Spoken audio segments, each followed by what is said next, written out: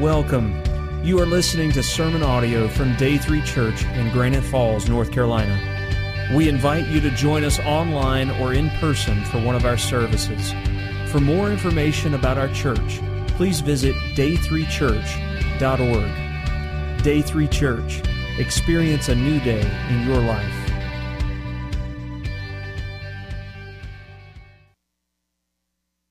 Good morning.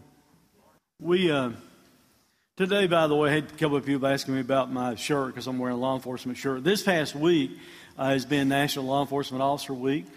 Some of the officers that come here had actually gone to Washington, D.C. for the national ceremony that they have. They may be back by now, I'm not sure. But I want to encourage you when you see a law enforcement officer, maybe if you bump into one in the restaurant today or whatever, let them know you appreciate what they do. I know in the news and everything like that, the way things have been portrayed and put out over the last little while, you think there's something wrong with every law enforcement officer in America. But I guarantee you, if you take them out of the mix, we would have nothing but utter chaos on our streets, and we need to be appreciative for what they do. There's an officer down Memorial Ride today, starting in the Sheriff's Department at 2 o'clock, and that's why I'm dressed like this, because I have to go from here to there, and they do that every year in honor and as a fundraiser for the families who regrettably have had a law enforcement officer to be killed on that. So you remember that as we ride today. We're still in this series on hope, 7 stories of hope that we've been talking about. I hope you've been sharing these stories of hope with others. That's the intent of us studying them in the small groups, and also me focusing on them on Sunday morning to give you detail. You can't go into the detail I do when you try and share a story with someone just out in the community when you bump into them. But if you've got the full background, you can tell it as a story to them to gain their attention and try and get to the point to share the gospel with them. Why do we want to share hope with people? Well, because there are a ton of people in our world today that are living hopeless lives. A lot of them primarily because they've tried to find hope in all the wrong places. So since they've tried to find hope in all the wrong places, that leads them to discouragement and to defeat in their lives, and they feel like they're hopeless because time and time again, they've been let down by whatever resource they've tried to depend upon in their lives to gain hope. What I want to talk about today is simply this. Where can we find real hope? Real hope. I mean, the most basic thing, I think, especially for us as believers, that will give us hope is the hope of the cross. And that's what we're going to talk about today, how we can find hope in the cross of Jesus. I'm going to jump right into it because there's kind of a lot we need to deal with later on in the message.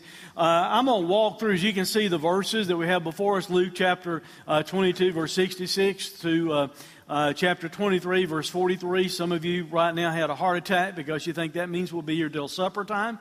But it does not, because I'm not going to read all those verses. I'm going to walk through some of them instead. As we work toward talking about the hope of the cross, I wanted us to fully cover the background that leads up to the cross. So we're going to talk about the pathway to the hope of the cross to start with, the pathway to the hope of the cross. And like I said, I'll not read all these verses. You've got the text there. You've got it in your Bible. You can try and kind of follow along, read along as I talk through it.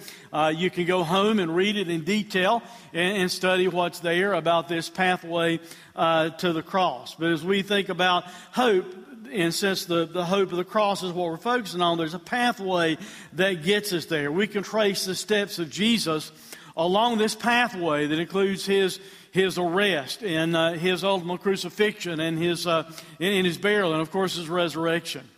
First of all, as we follow along this pathway, we find out this, that the pathway toward the hope of the cross, it involved Jesus coming before religious leaders. It involved him facing religious leaders. The Bible said there, but from now on the Son of Man shall be seated at the right hand of the power of God. Jesus is answering a question to these religious leaders. They grab him. They don't like him. He's been stealing all the limelight that they used to have. Now the crowds are looking to Jesus. They're talking about Jesus. They're following him, and it's got the religious crowd upset. They've tried to find an occasion against him. So ultimately they arrest him. They bring him in, plotting to try and have his death take place. And they begin to question Jesus as he's there in front of the religious people. Now, think about that for a moment. The people that should have recognized who he was. The people that should have welcomed him, and instead sat in judgment with hatred in their hearts toward him. So they ask him, are you really the Son of God?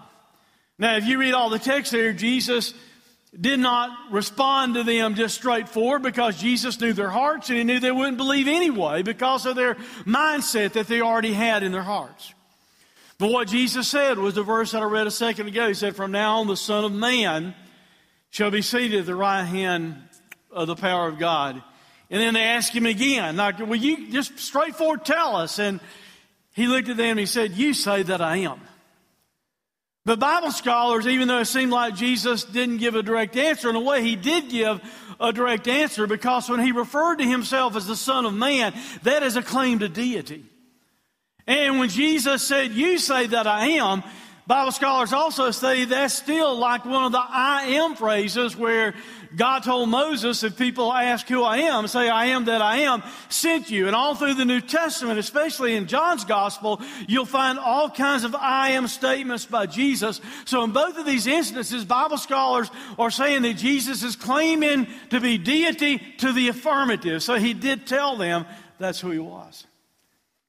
They get upset about it. They couldn't really do anything about it because the Roman government was in charge. The religious leaders didn't have the authority or power to put him to death. So what they decide to do is do this. They take him, and the steps toward hope of the cross also involve facing government officials. Government officials. They take him and they bring him before two government officials. To start with, they bring him before Pilate. Pilate was the governor for the Roman Empire, so he represented the Roman rule and authority. Pilate questions him, looks at him, interrogates him, and Pilate says, I can't find any reason why he's guilty of anything, especially not to put him to death.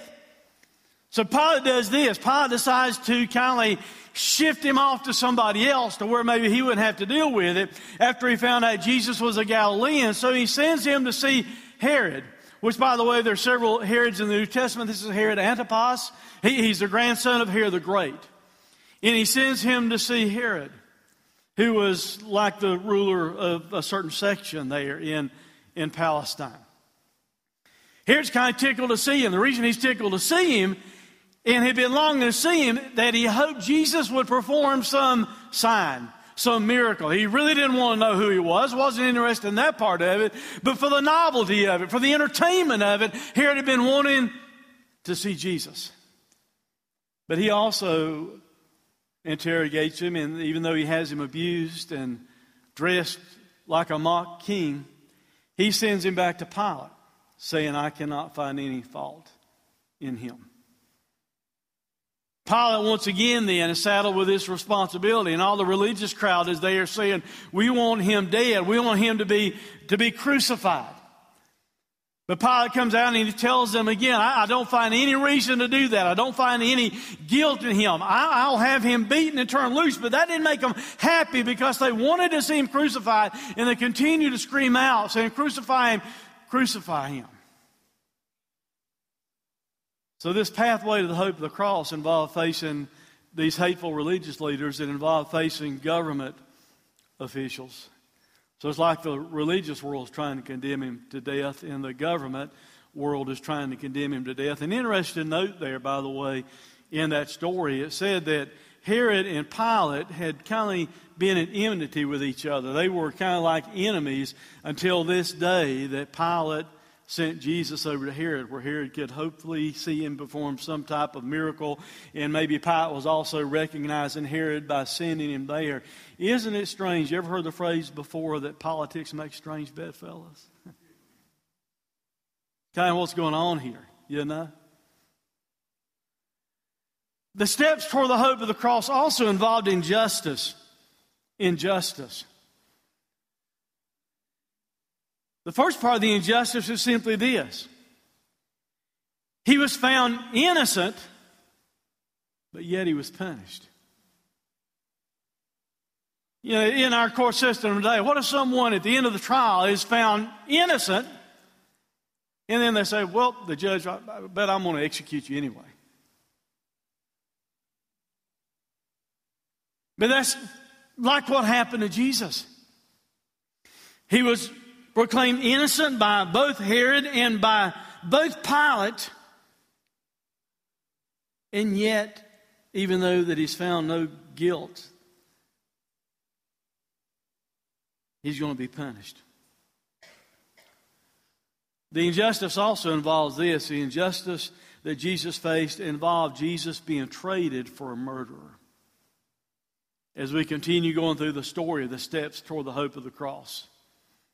He was exchanged for a murderer. But they all cried out, away with this man and release to us Barabbas. He was someone that had been arrested. He had tried to lead an insurrection against the Roman Empire. He was guilty of murder. He was a man who had been thrown into prison for that insurrection, started in the city and for murder. Pilate addressed them once more, desiring to release Jesus, but they kept shouting, crucify him, crucify him. A third time he said to them, why? What evil has he done? Next slide. I found no guilt in him, no guilt deserving death.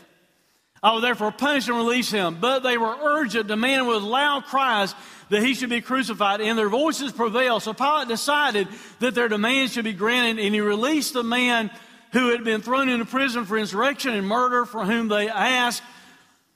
But he delivered Jesus over to their will. Barabbas' name, by the way, means son of Abba, which means son of daddy. Get the picture of this. You have this person that had committed murder, who had led an insurrection against the government. He's there in jail, and the religious crowd says, we want him, release him, free him to us, and instead you take Jesus, who you said is innocent, and you crucify him. And that's the deal that happened. That's what Pilate went along with. Other stories in the New Testament, other passages show him washing his hands like he's trying to cleanse himself of it. But, you can wash your hands all you want to. You're not getting away from that one.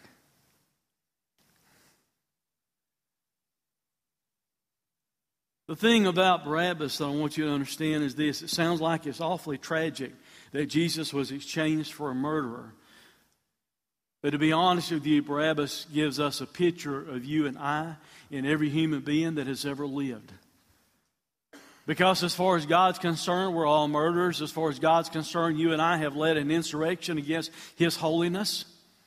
And the Bible tells us if we break the law in any one part of it, it's the same as we're guilty of all of the law. So if you've ever told a lie, as far as God's concerned, it's like you're a murderer. You and I are pictured in what takes place here. Jesus died in this man's place. Jesus died in the place of Barabbas, and He also died in our place, thank God. An exchange took place.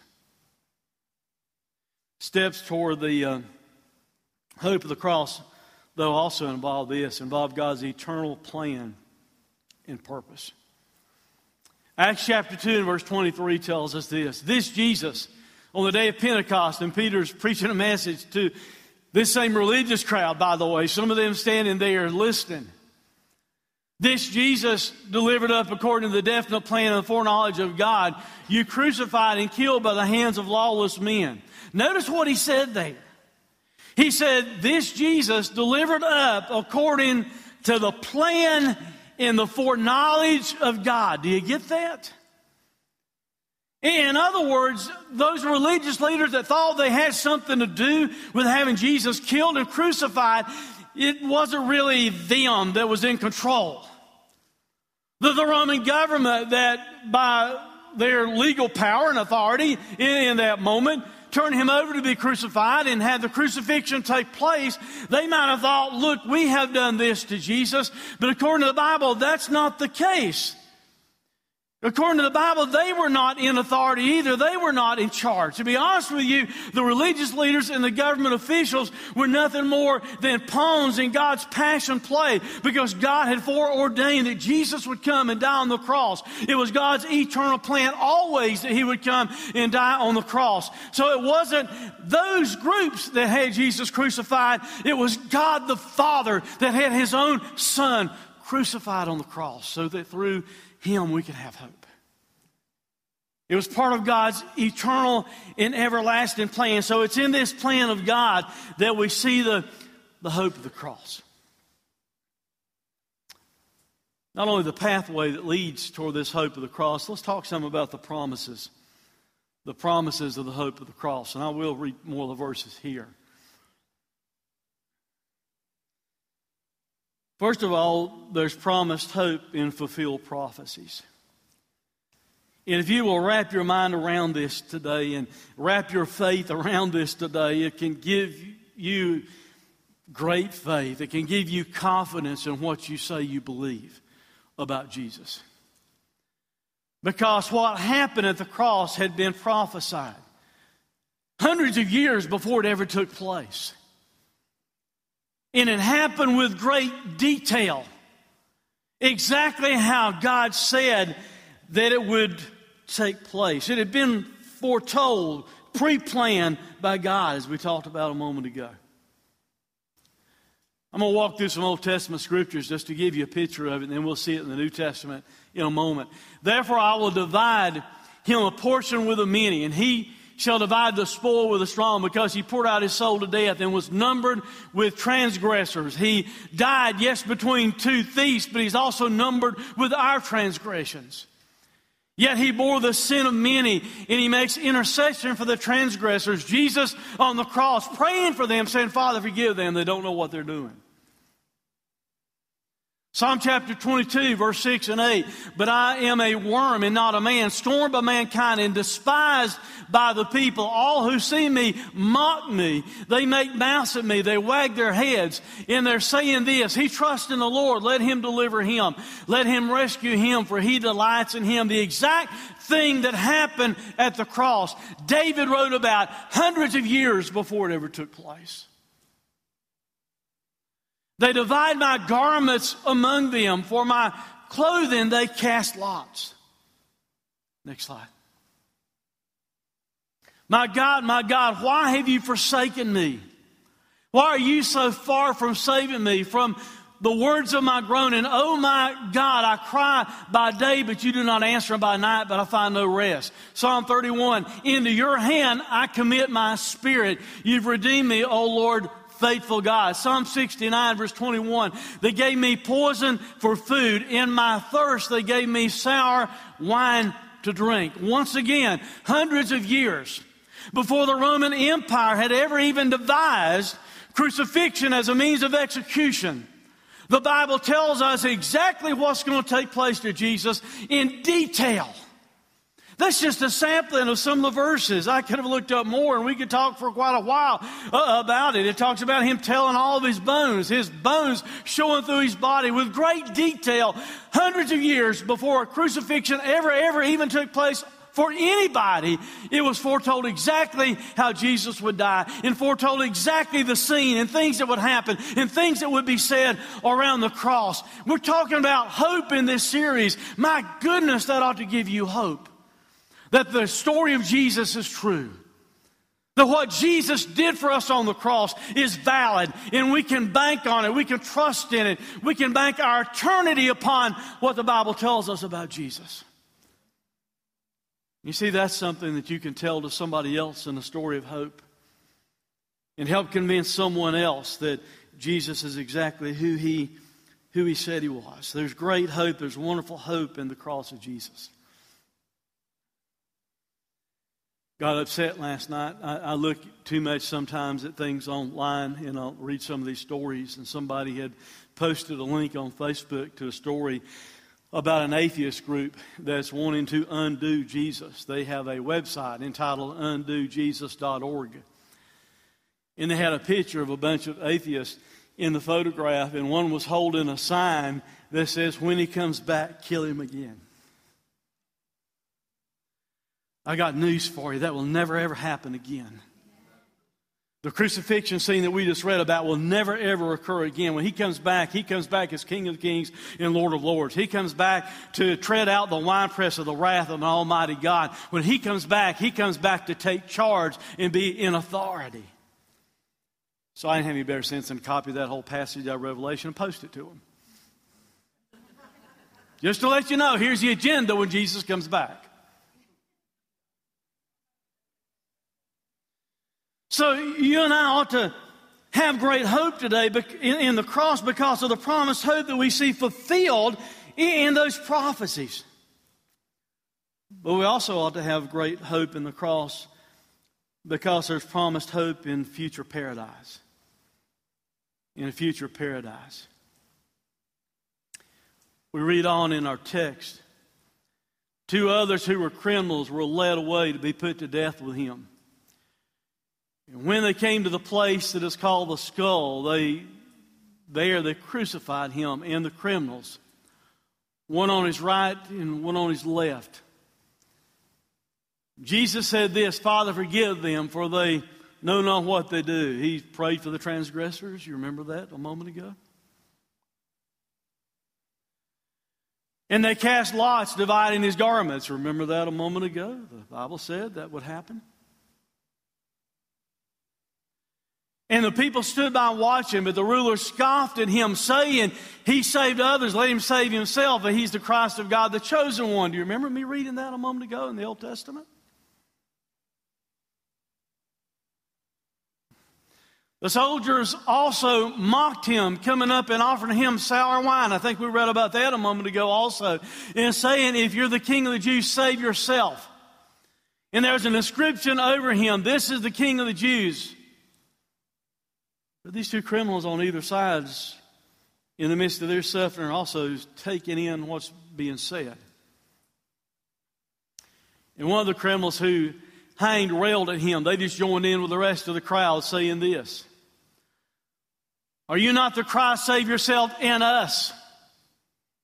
He wasn't giving a sincere prayer or request. He was mocking Him like the rest of the crowd just had mocked Him. But the other rebuked Him, saying, do you not fear God, since you're under the same sentence of condemnation? And we indeed justly, in other words, hey, we're here because we deserve to be here. If you remember earlier, Jesus was without guilt. For we're receiving the due reward of our deeds. But this man has done nothing wrong. And he said, this one thief, this one criminal looked at Jesus and he said, Jesus, remember me when you come in your kingdom. And He said to him, truly I say to you today, you will be with me in paradise. I want us to break that passage down just for a moment in this crucifixion scene. We have 3 men dying on 3 crosses. And I want you to see if you can find yourself, identify yourself with these 3 men. The first man dying on the cross is Jesus Christ. He's dying for the sin of mankind. Let me go ahead and let you know up front, you can mark that off because you can't say that you identify with Him because we have sinned and fallen short of the glory of God. Amen? We are not virgin born as Jesus was, where He could be the perfect sacrifice, God becoming flesh. So you can mark that off. We cannot be that man, although by faith we can identify with Him. One man, the thief who rails against Him, is a man that died in his sin. Jesus is dying for sin, but this man dies in his sin because even though he has the opportunity and he's right there beside the deity of all the universe, the same one that spoke creation into existence, the one who's shedding God's blood on the cross, as he is there right beside Jesus, instead of having an opportunity that he should seize upon to trust in Him and ask for forgiveness in the midst of all that's taking place to him. Instead, he is dying in his sin. And by the way, if you have never trusted Jesus Christ as your Savior, you are that man. You are identified with that man. You are that lady. Because if you've never trusted Christ as your Savior, you are in the process of dying in your sins.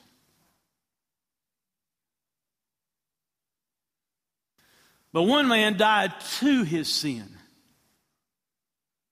The thief that called out to Jesus. The thief that was soaking in some things that was taking place there. He called out to Jesus, and this thief by faith asked Jesus to remember him when he comes into his kingdom. And you, if you have received Christ as your Savior, you are that type of person. You are that type of man or that type of woman if you have received Christ as your Savior. Because by faith you've trusted in Jesus, and by faith you have a promised paradise. And if you have not trusted in Jesus as your personal Savior, you can still yet identify with Him because you still have breath in your lungs and a heart that's beating and the opportunity and the chance to say yes to Jesus before it's eternally too late. This man died to his sin by admitting that he was a sinner. He said, look, we're getting what we deserve. And the same thing needs to take place for you if you've never ever trusted Christ as your Savior. You admit that you're a sinner. You admit that you can't save yourself. And you place faith in Jesus Christ as this man does on the cross. And Jesus promised him, truly I say to you today, you will be with me in paradise. One thief dies lost, separated from the love and the presence of Jesus Christ forever. One thief, even though he's guilty, also places faith in Jesus and is promised to be in the presence of Jesus forever. So which person do you identify with this morning? You see, because it's the cross of Jesus Christ that offers great hope. That's the whole theme of what we're talking about this morning. It's through Jesus and what He did for us on the cross. That's the basis for our hope. That's the most foundational thing for you and I as Christians to have hope in. Not what our government might do, not what you may face this week or not face this week, not if you've got $1 million in the bank, whatever it might be. The main basis for you to have hope as a child of God is this: Jesus died on the cross for your sins.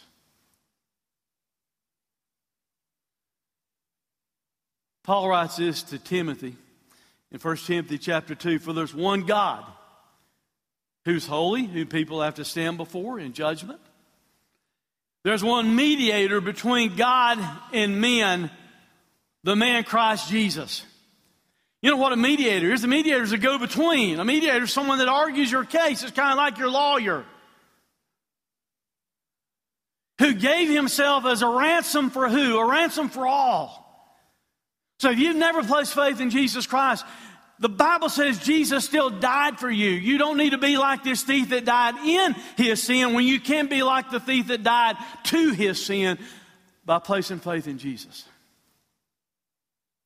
Because He's the one that's our mediator. One thief believes and is saved, and the other one dies without a mediator and is lost for all eternity. And please understand this, that the hope of the cross is based in the work of Jesus Christ totally. Plus nothing, minus nothing. The hope of the cross is based in faith of what Jesus did on the cross totally. It is not based on human works. The thief that believed in Jesus, the thief that Jesus Himself promised, you'll be with me today in paradise. Tell me what he could do except trust in Jesus. See, he's a picture of the only way we can come to Christ. That thief could not come down off the cross after believing Jesus and do like some people believe. Well, yeah, you have to believe in Jesus, but you have to also obey the law. He was nailed to a cross. He couldn't come down and obey anything. Well, yeah, but you have to believe in Jesus, but you also have to be baptized in order to be saved. This man, once again, was nailed to the cross. He was never baptized. He could not come down to be baptized. And unless you're nailed to the cross, that does away with your excuse, okay? If you've trusted in Christ and never been baptized, He told you to. It's a step of obedience. Your only out is if you're nailed to a cross. We'll give you two options. You can come be baptized or we'll nail you to a cross. Which one you want?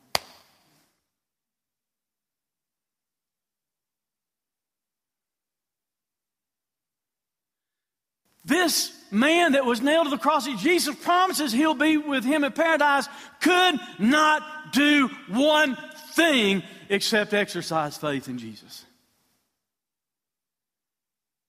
And Jesus himself, by what he said to the man, says, that's it. That's enough.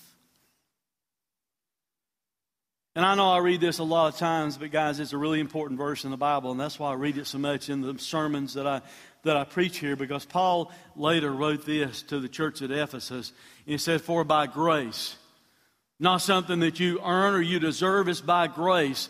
You've been saved through faith, not works, not baptism, not anything else except God's amazing grace through faith that you've exercised in Jesus. And he even said, this isn't your own doing. You don't even have the ability to muster up the faith yourself. God gives that to you so you can have the faith you need to trust in Jesus. And it is the gift of God, not a result of works, so that no one may boast. The only one that can boast is Jesus, and Jesus is the only one that we ought to boast about. Because it's through him and his cross that you and I can find real hope. So this morning, aren't you thankful for the hope of the cross? Aren't you thankful for all the evidence that we have from the past in the New Testament, how prophecies fulfilled and how Jesus died exactly like God said he would, through people that he inspired of old, to write down exactly what would happen to the Messiah, to his Son, when he comes. I hope you can be thankful today for the hope of the cross. I hope you can be thankful for the cross. I hope you know that Christ is your Savior. I hope this morning you know that you have identified with a thief that believed in Jesus and was promised paradise. I hope you're not still like the thief who's rejecting Jesus and scoffing at everything, because if you stay there, you'll die lost. And I encourage you, if you've never trusted in Jesus, you need to exercise faith in him. And oh, by the way, don't wait for a deathbed confession. You may not get that. You may not have the chance that these thieves had nailed to the cross to trust in Jesus. Your life could be gone without any opportunity whatsoever for you to say yes to Jesus Christ. The time to say yes to Jesus is a moment that you're convicted of your sin, and you're convicted of what the Bible tells us is right about Jesus, and you're going to believe in Jesus and what he paid on the cross for your sins, plus nothing, minus nothing, total faith in Jesus, and understand that's what God requires. So if you've never done that, I invite you in just a moment, as we start to sing, that you'll place yourself in the identity of that thief who believes. This day and time is not politically correct to refer to people as sinners and tell you that you're going to go to hell for all eternity if you don't receive Christ as your Savior, or to refer to you as a thief, or to refer to you as a murderer. But I'm sorry, I'm not trying to be politically correct. I'm trying to be biblically correct. And I'm telling you the truth of what the Bible says, and that's what matters, not what is the conventional wisdom of the day that we live in. And I'm simply telling you, your only hope is Jesus Christ. And without Jesus Christ, you're like a thief and a murderer who's dying without any hope whatsoever. So as we have this time of invitation here in just a moment, if you know Christ as your Savior, you know what this is a time for? It's a time for you to celebrate if you know Christ as your Savior. Celebrate the hope that you have in Jesus. Celebrate the hope of the cross. But if you don't know Christ as your Savior, it's time for you to do business with God and admit to him that you are in fact a sinner, and trust in him, the one that all this stuff was foretold about before it ever happened. It was providential, I think, that Jesus died between these two thieves, because it gave both of them equal access to God through Jesus. And right now it's also providential for you, because everyone here has the opportunity to have equal access to God through the finished work of Jesus Christ. Let's pray. Father,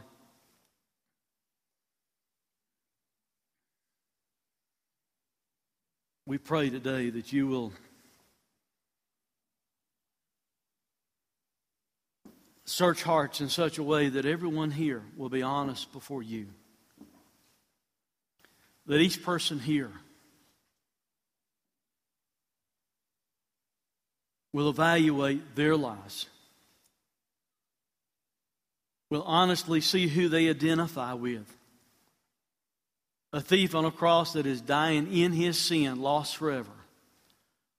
Or a thief on a cross who by faith in Jesus Christ is forgiven and promised eternity in the presence of Jesus. Father, I pray, I beg, if there's someone here this morning that doesn't know Christ as Savior, you give them the faith right now they need to exercise that simple faith that the thief did on the cross, and to look to you and to believe in you, to believe in your finished work on the cross, that you've paid for our sins. And Father, help them to exercise that faith so they too can have a promise of paradise. We thank you for the hope that you give us in your word. We thank you for the hope you give us in the cross. Help us as we walk this week to be reminded of the great hope we have of the cross. Help us as we walk throughout the days of our life to be reminded of the great hope we have because of all the prophecies that Jesus fulfilled, especially those that were fulfilled around the cross of Calvary. And thank you that we've got all the evidence in the world that Jesus did exactly what He said He would do, because He took His life back up on the third day. For it's in Christ's name we pray. Amen. Thanks for listening to this sermon audio production from Day 3 Church. We pray that it has ministered to you. For more information about our location, service times, or other sermon podcasts, please visit us online at day3church.org. Day 3 Church. Experience a new day in your life.